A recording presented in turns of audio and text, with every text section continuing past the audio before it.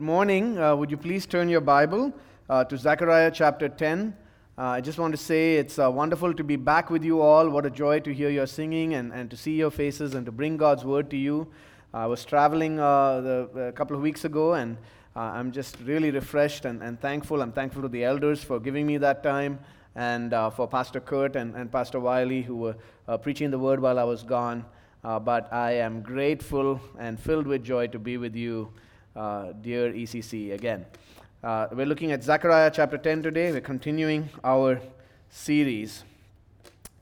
Maybe it's no secret to you, but one of my hobbies that most of you should know is reading history. And I know to the kids, especially middle and high school, that sounds kind of weird for a hobby. How can you use hobby and history in the same sentence? But it's one of the things that I really love is just reading about different ages in history, and I'm gripped by the narrative of how things have happened. And one of the features of history that really fascinates me, that I love, is reading about the effect that leaders have on people.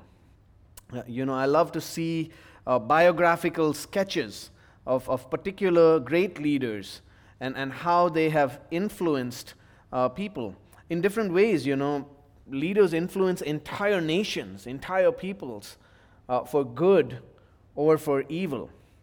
You often see small and weak nations, insignificant on the global scale, suddenly rise and become great conquering world empires because of the transformative effect that a particular leader can have on a nation. We see this in the Bible as well. As you read the scriptures, you'll see throughout the Old Testament that the welfare of God's people in the Old Testament, the nation of Israel, the welfare of God's people depends in large part upon their leaders. If you read the books of Kings and Chronicles, these are especially good background for our series through Zechariah, which we're currently studying. If you read Kings and Chronicles, you'll see this seesaw in the history of Israel. There's a good king who's leading, and there's great revival, and people are seeking after the Lord. But then when there's a bad king, people's hearts turn away from God, and they fall into sin. And then again, a good king rises every once in a while, and people come back to worship God. But then a series of bad kings results in Israel falling away from God and ultimately facing judgment. Well, this week in today's text, we're going to see that the Lord is very serious about the leadership of His people. This is a theme that becomes central in this section of Zechariah as we're looking at these later chapters here. The theme of the shepherd and the shepherds of God's people. Who are those who are leading the people of God? And, our series on Zechariah is entitled The Return of the King. The point being that Zechariah is going to show us God is going to remove all of these bad leaders. And He Himself is going to come and rule His people. God Himself is going to be the shepherd of His people. And God's leadership, His kingship, is going to have a transformative effect on His people's lives. So, brothers and sisters, this morning as we look at the Lord's kingship of His people, I pray that our hearts would grow in boldness and in great joy, especially as we see the effects that His kingship, His leadership, has on us. How the Lord's leadership transforms us as His people. Now, you've heard me say this many times as we've gone through the book of Zechariah. I said the prophets, they often communicate kind of like Dolby surround sound, as one teacher put it.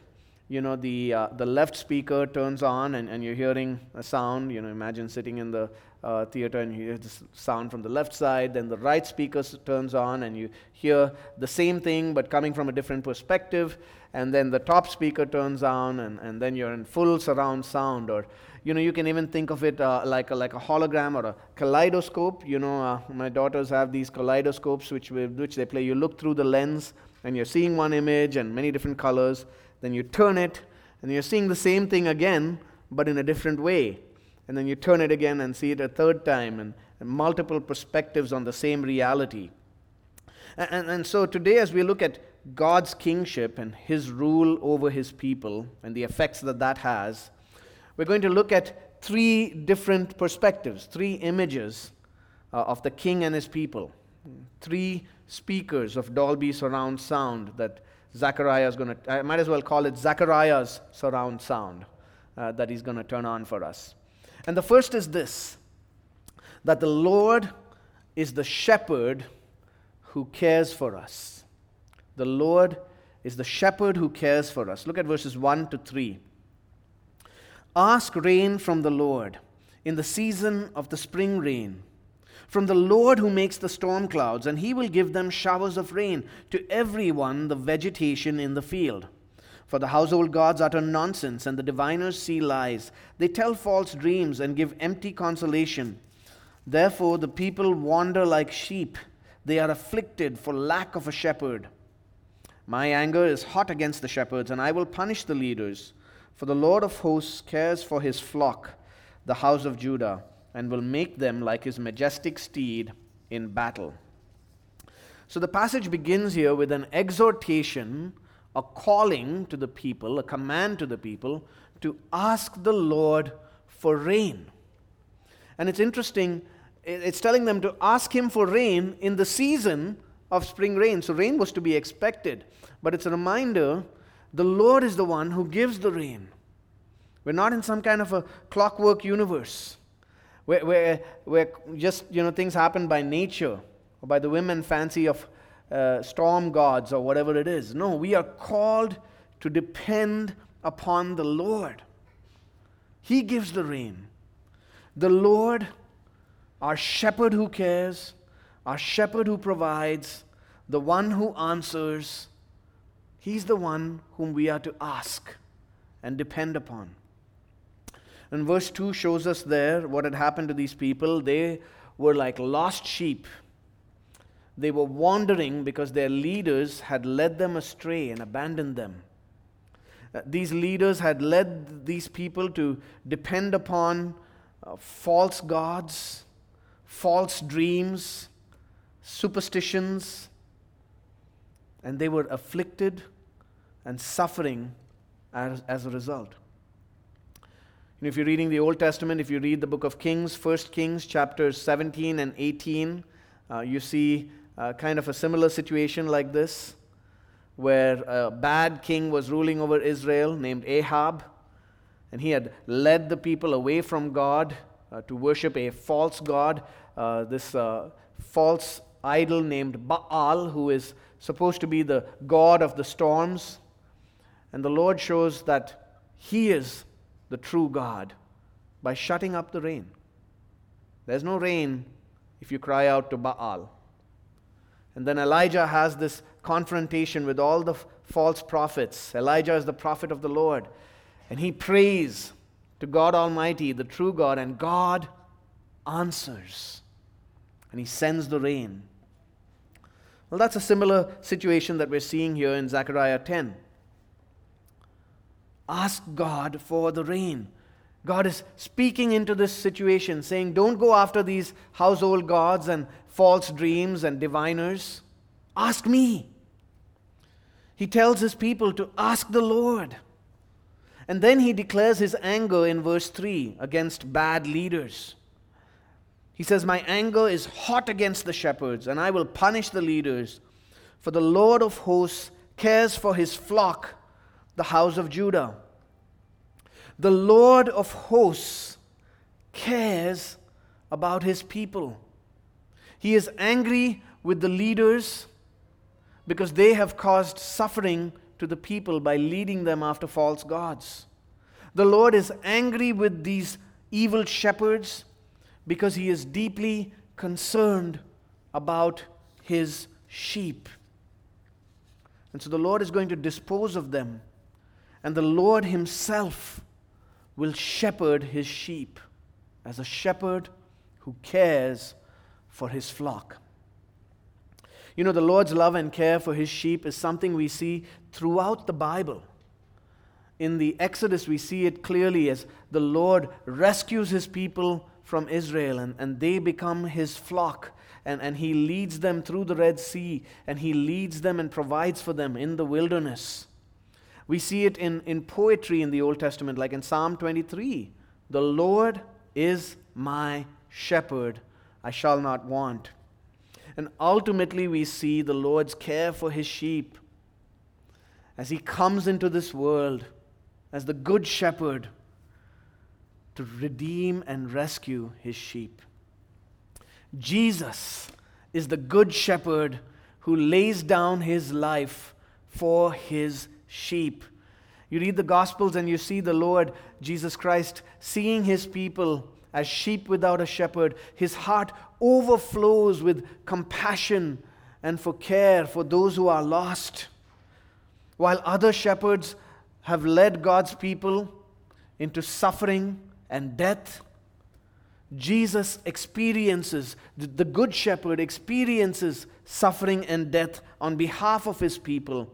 Our good shepherd was nailed to a cross, and he suffered and died for our sins to show his care for us. And this shepherd calls us, invites us to come to him. He cares for us, and he calls us to seek him with all our needs, to depend on him. So, brothers and sisters, whom are you depending on? Who are you relying upon? You know, this season of the pandemic, COVID-19, has resulted in a lot of wandering sheep. And sometimes trials open up our hearts and begin to reveal the other things that we are trusting in. Some sheep in this season, I fear, have begun to follow bad shepherds in the form of false teachers on the internet. You know, the text specifically warns against teachers who tell false dreams, and sometimes you get so excited, you see this guy on YouTube or whatever speaking of some dream or visions like, oh, there's a dream, you know, this must be amazing. Don't fall for it, brothers and sisters. Don't fall for vain superstitions that are not rooted in the Word of God. I want to ask you, does your life reveal a dependence upon the Lord, our shepherd, or does your life show a dependence on someone or something else? Well, these people, they were relying and depending upon false dreams, false superstitions, false gods that they were led into. Maybe you're here this morning and you've been led into some of those things. Maybe you've fallen into the superstitions of the health, wealth, and prosperity teaching that just says, oh, have a little more faith, give a little more money, and everything will be okay, and I promise you blessing. Don't fall for that teaching. You know, I think of so many in this season losing jobs, struggling with trials of various kinds. I think of our dear Indian members right now just struggling and worried about the situation back home with loved ones who are afflicted and suffering. In all of this, brothers and sisters, come to our shepherd. Ask the Lord. He says, ask the Lord for the rain. Ask the Lord for relief. Don't rely on false teachers, false dreams, false promises of prosperity. Don't rely on vain superstitions. Don't rely on yourself and your efforts to do things and fix the situation. Brothers and sisters, this is a call to you today. Whatever you're going through, whatever trial you're facing, for the grace that you need, ask the Lord. This is a reminder for us as a church, dear brothers and sisters, that we don't rely on anything else but Yahweh, our Lord. That's why we emphasize so much. We want to be a church that's founded on God's word alone, that we would not go after things or just leaders that draw our hearts away from Him. God rules His church by His word. And oh, that His word would transform our hearts and lives as a people, as a church, that we would earnestly seek Him and call upon Him and ask Him for His glory to be displayed among us. Oh, that we would be a church who would earnestly seek the Lord in prayer, that we would learn to ask the Lord to supply all that we need as His people for His glory to be displayed in our midst and to fulfill our mission. As we seek the Lord and as we live under His lordship, as the Lord shepherds us, He transforms us. The Lord transforms His flock. And you'll see that in this sudden shift at the end of verse 3. When I was younger and growing up, and some of you guys, at my age, might remember this. There was this TV show that I used to watch. I don't know what the kids watch these days, and I have all girls, so they tend to be interested in slightly different things. But there was this TV show called Transformers. Transformers, more than meets the eye. Robots in disguise, they had these cars, and they look like ordinary cars. And then all of a sudden, when it's battle time, they transform and then there's this big robot. And there are lots of shows like that, right? And where something that looks ordinary and insignificant transforms into something mighty, right? And that's what we're going to see here, right? It's almost like this movie transformation that's happening. Yeah. So we had the first speaker of the Dolby surround sound, and now the second speaker's turning on. We're turning the kaleidoscope, and we're going to see things from a different perspective. And you'll see this at the end of verse 3. And here we get our second point. First, we saw the Lord is our shepherd who cares for us. Second, we see that He's the warrior who strengthens us. The warrior who strengthens us. Look at verses 3 to 7. For the Lord of hosts cares for His flock, the house of Judah, and will make them like His majestic steed in battle. From Him shall come the cornerstone, from Him the tent peg, from Him the battle bow, from Him every ruler, all of them together. They shall be like mighty men in battle, trampling the foe in the mud of the streets. They shall fight because the Lord is with them, and they shall put to shame the riders on horses. I will strengthen the house of Judah, and I will save the house of Joseph. I will bring them back, because I have compassion on them. And they shall be as though I had not rejected them, for I am the Lord their God, and I will answer them. Then Ephraim shall become like a mighty warrior, and their hearts shall be glad as with wine. Their children shall see it and be glad. Their hearts shall rejoice in the Lord. The Lord's leadership, His compassion and care, transforms His flock into a mighty war horse.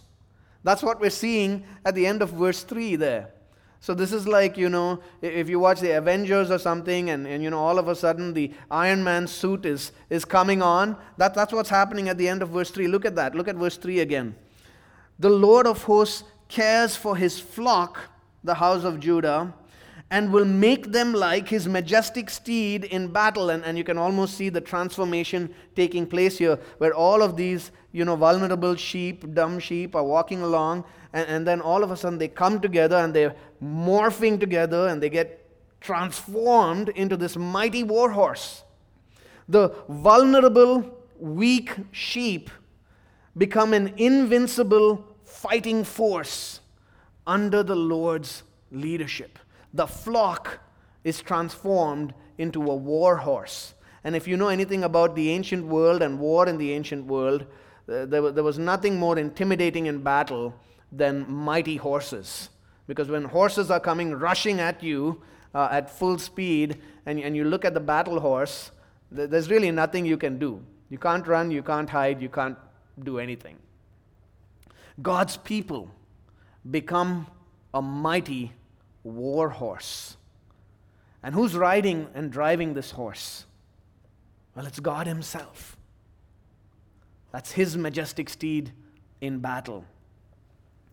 And the text has now moved into this warfare imagery from verses 4 onwards. In verse 4 we see, "From him shall come the cornerstone, the tent peg, the battle bow. From him every ruler, all of them together." This is saying that God himself was going to provide the leaders, the weapons, everything that's needed for his people's success in battle. In verse 5 we see the effect on the people. They become a mighty group of warriors. They're a disciplined fighting force. And even if they were to face riders in battle, they would trample them down. In verses 6 and 7, we see this amazing work that the Lord is going to do. He reunifies people who were broken. You see that? He says, "I will strengthen the house of Judah and I will save the house of Joseph." Now, in verse 7, he speaks of Ephraim. Now, if you know the history of Israel, if you've read the book of Kings, Israel was one nation under King David and then King Solomon.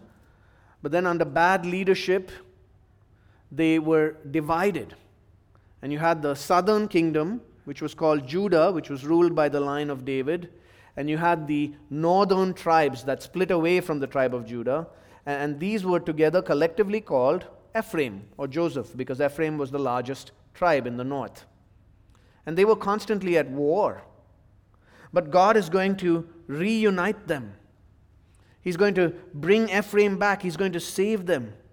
And notice again, the Lord is doing this. And what is the result? He says, "I will strengthen, I will save, I will bring them back.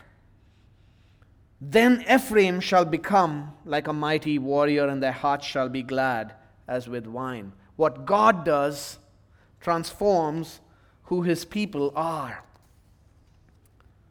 And so we see a mighty fighting force under God's warrior leadership. Now, there have been some misinterpretations of passages like this in church history, and very sadly in Christian history, even some people have taken texts like this and seen it as giving cause, as support for taking up arms in the cause of Christ. And obviously, as you read the New Testament, you know that that's an incorrect understanding, that is wrong interpretation. And I don't believe anyone here is in danger of such an interpretation.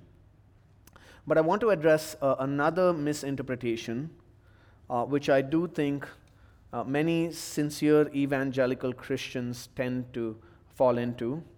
And this may be even some of you this morning. So this is a more common misunderstanding of passages like this. And that is that these passages refer to the restored physical nation state of Israel today or in the future. So people take this as then referring to Israel as a nation state today, overcoming foes in war either now or in the near future. And friends, I want to submit to you that I'm not persuaded by that interpretation, and that would be a misinterpretation of passages like this. Right? It's a misunderstanding of the structures of God's revelation and how these are fulfilled in Christ. You see, the Bible uses a warfare imagery quite frequently. Right? Throughout the Old and New Testaments, the Lord is depicted as a warrior who conquers his enemies. I'm going to seek to explain to you how to properly interpret this kind of warfare imagery, particularly as it relates to Israel. We see the warfare theme go all the way back to Genesis chapter 3 and verse 15, which says there's going to be conflict between the seed of the woman and the seed of the serpent. And then as we read the Old Testament, we see that Israel becomes God's chosen people under the Old Covenant. And as his people, they were given strength and might by him. The Lord went with them in their battles, and they fight war, bringing judgment on other nations, the Lord's judgment. And their victories come because the Lord is with them, because of his power and his presence with them. When Israel was unfaithful to the Lord actually fought against them and brought judgment against them. And then, you finally see Israel being judged, and they go off into exile, and they no longer exist as they once did. And then you begin to read prophecies like this, of Israel once again being restored and being insurmountable in battle and victorious in war by the Lord's power and strength. And so, you might read that and begin to expect, it'll take place physically in the actual nation state. But you see, when we come to the New Testament, we see something different. When we come to the New Testament and we begin to understand the fulfillment of this imagery and these promises, we see that all of the warfare imagery in the Old Testament was a shadow, a preview, kind of a trailer, a picture of a greater battle and a greater war that has been waged and that continues. You might remember the little story, the story I told you of how to read the prophets, right? Of the horse-drawn carriage. Little Johnny, in the year 1900, his daddy promises him a horse-drawn carriage on his 21st birthday. And so Johnny grows up, eagerly expecting this horse-drawn carriage as a gift for him. That's how they traveled in the 1900. And when Johnny turns 21, he goes outside and he runs across the street to see his gift. And instead of a horse-drawn carriage, there's a Ford. There's an automobile. The promise has been fulfilled. But the promise has been fulfilled in a way that was far greater than Johnny could ever have imagined. Friends, all of the Old Testament, the warfare, even Israel itself, points forward to something far greater. When we come to the pages of the New Testament, we see passages that were applied to Israel in the Old Testament directly apply to Jesus and the church. We see passages like Hosea 11, "Out of Egypt I call my son," in Matthew's Gospel, speaking of Jesus. Jesus is the new Israel, and all who are in him are now spiritually Israel. That's why Paul, the Apostle Paul, can say things in Galatians chapter 6, verse 16. He can say things like, "Grace and peace be upon the Israel of God." And he's speaking of the church. And as we bring the warfare imagery into the New Testament, we see that there is a far greater war that has been fought and must be fought. You see, all of this warfare imagery in the Old Testament, including Zechariah's prophecies, including the prophecies of Israel being victorious in battle, point forward to the great spiritual battle, the war between the Lord, the mighty warrior, the divine warrior, and the powers of darkness. And the Lord Jesus, he fulfills these prophecies in his defeat of Satan and sin and death, through his death on the cross and his victorious resurrection. We see it in verses like Colossians 2, verse 15. He disarmed the rulers and authorities. He, that is God, disarmed the rulers and authorities and put them to open shame by triumphing over them in him, that is Christ. Or we see it in Hebrews 2, verses 14 and 15, for example. A beautiful passage speaks of how the Lord Jesus Christ entered our world in order to defeat the powers of darkness. Since therefore the children, that's us, share in flesh and blood, he himself likewise partook of the same things, so that through death he might destroy the one who has the power of death, that is the devil, and deliver all those who through fear of death were subject to lifelong slavery. Friends, the powers of darkness had a claim over us.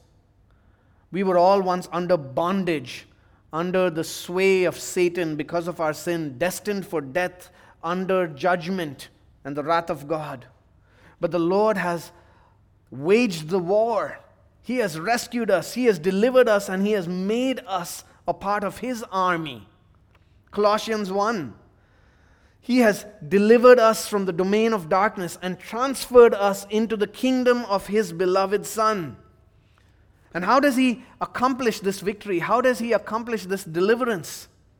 It's by paying for our sins on the cross. Look at verse 14. In whom, that is in Christ, we have redemption, the forgiveness of sins. Jesus died and poured out his blood so that we might be saved from the wrath of God and from judgment, and so that we might be delivered from the powers of darkness and be free. And in Him, in Christ, brothers and sisters, we become the Lord's army. Not waging a physical war, but advancing the Lord's kingdom through evangelism and missions. So let's look again at these verses in Zechariah 10 through the lens of Christ, through this lens. Look at verse 4 again. From Him shall come the cornerstone. The cornerstone, that is the central stone that holds the building in place, that everything is built upon. Right? And if you're thinking of what cornerstone this is here, it's obviously, in the context, a cornerstone of a fortress, right? Of a mighty fortress. From Him is the cornerstone. From Him is the tent peg. The tent peg is what holds the tent in place when you pitched it on the battlefield.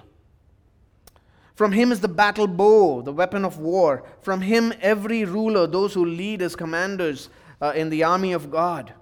All of this is from the Lord. And of course, Jesus supremely fulfills this text.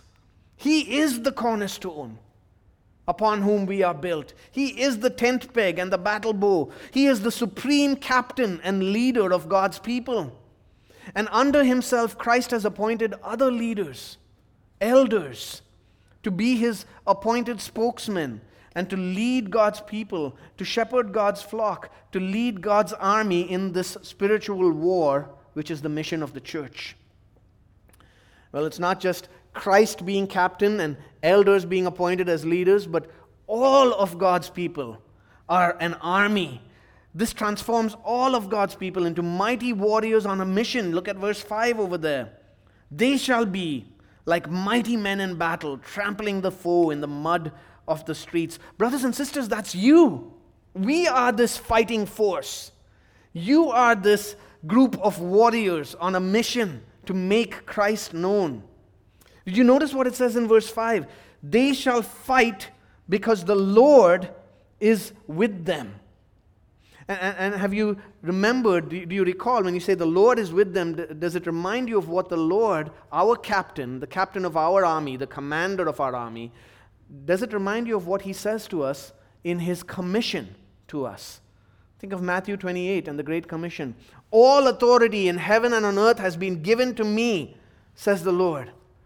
Go therefore and make disciples of all nations, baptizing them in the name of the Father and of the Son and of the Holy Spirit, teaching them to observe all that I have commanded you. And behold, I am with you to the end of the age. They shall fight because the Lord is with them. And Jesus says, I am with you. And so we can fight this fight to take the gospel to the lost, to proclaim Jesus Christ and Him crucified.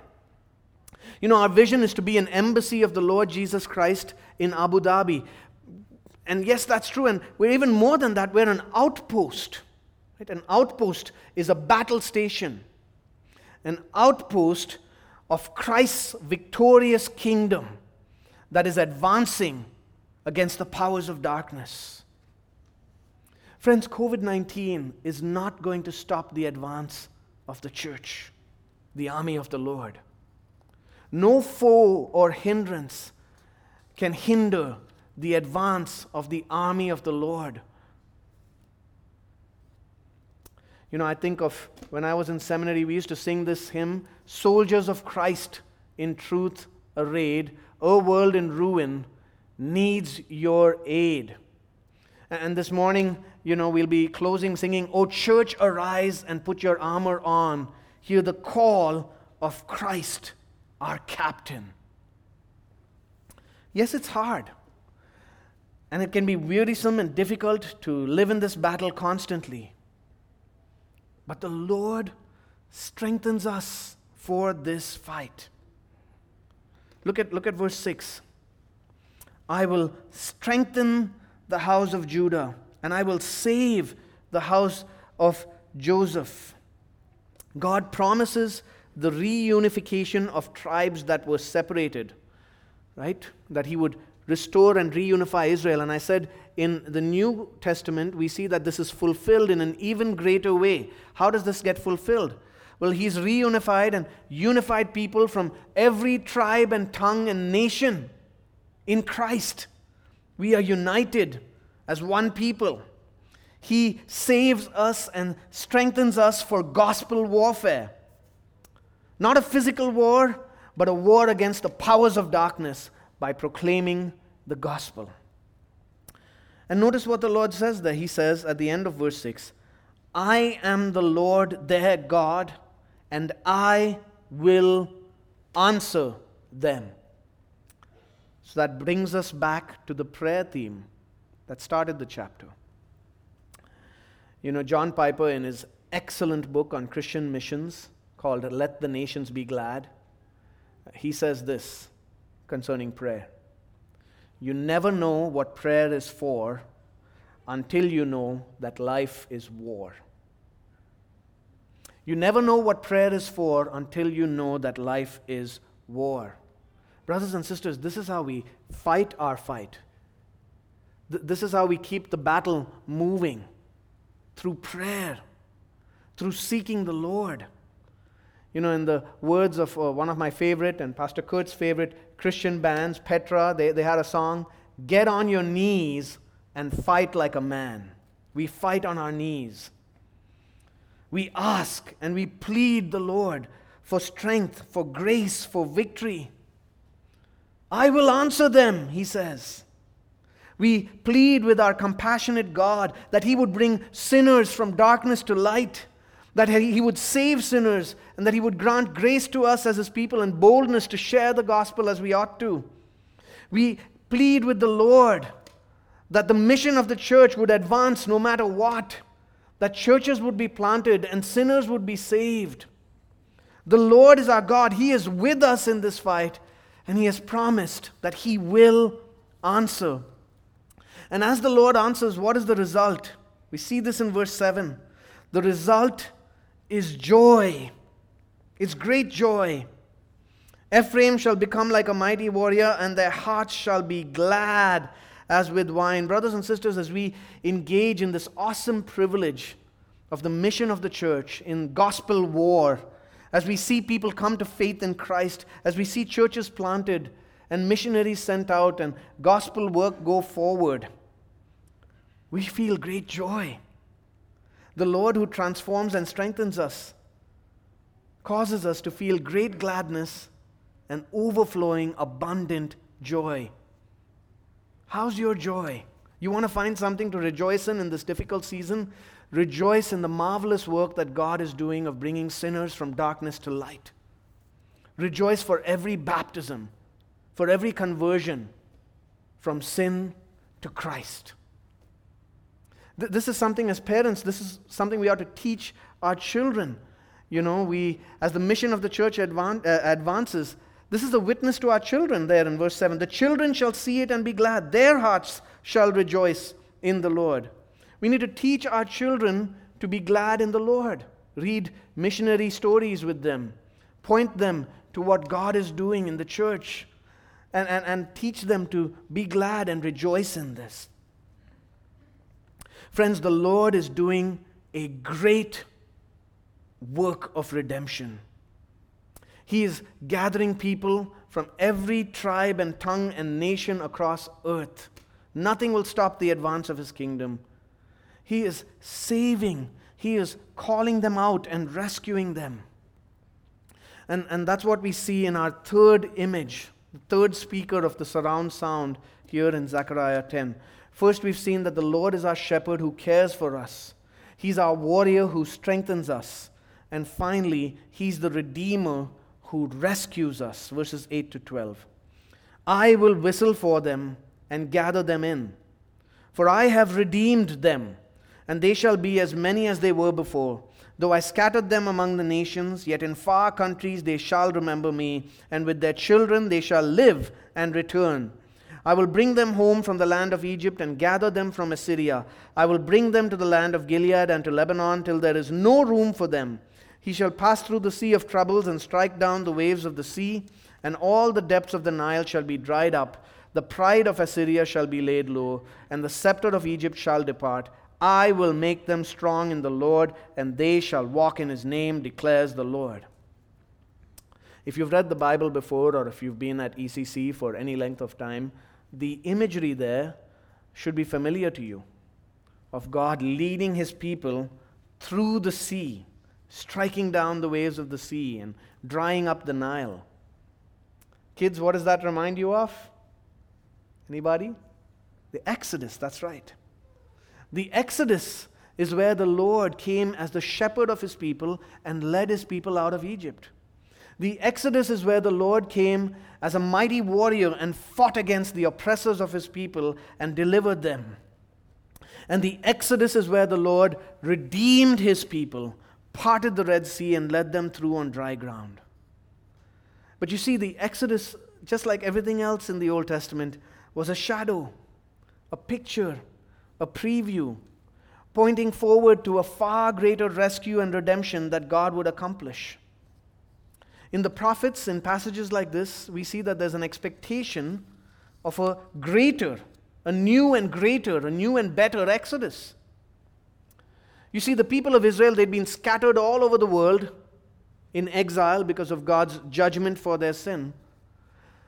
But they grew in this expectation. God gave them these promises and gave them this expectation that he would act once again, just like in the Exodus, to bring his people back from exile, to rescue them wherever they are, and to gather them to himself. You know, this pandemic season and COVID-19 for the church feels like an exile, doesn't it? Feels like we've been separated, we're longing to be regathered. It's temporary. The Lord will regather us. This separation won't last forever. I was just thinking this morning, remembering times when we were all in this hall. It'll happen again. For some of you, you've been separated for a long time now from loved ones, longing for a reunion. This is temporary. You will be reunited. But there's a far, far, far greater return from exile, a far greater regathering and redemption that the Bible tells us of. You see, all of us, from every tribe and tongue and nation under heaven, we've been exiled from God's presence. We go back to the original exile in Genesis chapter 3, where Adam and Eve were driven out, exiled from God's presence as a judgment for sin. And we've all been living as exiles in this world ever since. But as we come to the New Testament, we see that Jesus has saved people from every nation. He is saving people who have been exiled. Zechariah's promise and prophecy of a new Exodus is taking place, is being fulfilled in a greater and even more spectacular way. As we read the book of Acts, we see that this new Exodus and this gathering is taking place as God is sending the gospel forth in Jerusalem and Judea and Samaria and even to the ends of the earth. And from the ends of the earth, God is gathering his people to himself. Jesus accomplished this redemption through his death on the cross. And now he's whistling and gathering us in. Zechariah 10 verse 8, I will whistle for them and gather them in, for I have redeemed them. There'll be no room. The number of God's people being saved is uncontainable. We are all sinners who deserve exile and death and judgment. But Jesus died on the cross as our substitute, the perfect sacrifice, turning away God's wrath, redeeming us to bring us to him. And now he's calling sinners to himself, so that whoever turns from sin and trusts in him will be redeemed and rescued. I will whistle for them and gather them in, for I have redeemed them, says our Lord Jesus Christ. You know, maybe you're here this morning and you don't know the Lord. Maybe you've relied on other things, household gods or idols, false ideas and superstitions, false dreams. Maybe you rely on false teachers who promise you big things, but it's only resulted in you wandering around feeling empty. I want to call you, dear friend, to hear the whistle of the Good Shepherd. Hear his voice and turn from your sin and come to Jesus. Maybe you've been wandering in this world and there's that feeling inside you that you can't shake. That feeling that, wherever you go, that you just feel out of place. This is not home. This longing for something better. There's got to be something more. I want to call you. Jesus is calling you to hear his whistle. The voice of the good shepherd, my sheep hear my voice, he says. Turn from your sin, repent of your sin, hear the voice of the good shepherd this morning and come to him. Maybe you're here this morning and you're a sheep that has lost his or her way. Maybe you've been wandering this past year, and just somehow providentially the Lord has brought you this morning to church. Brother or sister, come back. Hear the whistle of the good shepherd and come running into his arms, dear sheep. Brothers and sisters, I want to speak to us all. You know how he calls and whistles to gather people to himself, right? Whether it's a sheep that's been wandering, and there are quite a few at ECC, I assure you, over 100 people whom have disappeared in the pandemic. If a sheep is wandering, or if there's someone who is lost and needs to hear that whistle for the first time, you know how they hear that whistle, don't you? It's by you and me, calling them, sharing the gospel, inviting them into the arms of the Good Shepherd. We'll close with verse 12.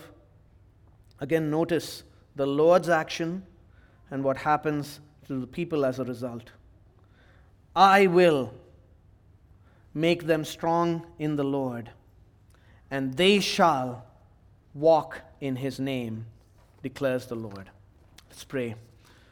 Father, we thank you that you make us strong, and we pray that we will walk in your name as ambassadors for the glory of Christ. In Jesus' name, amen.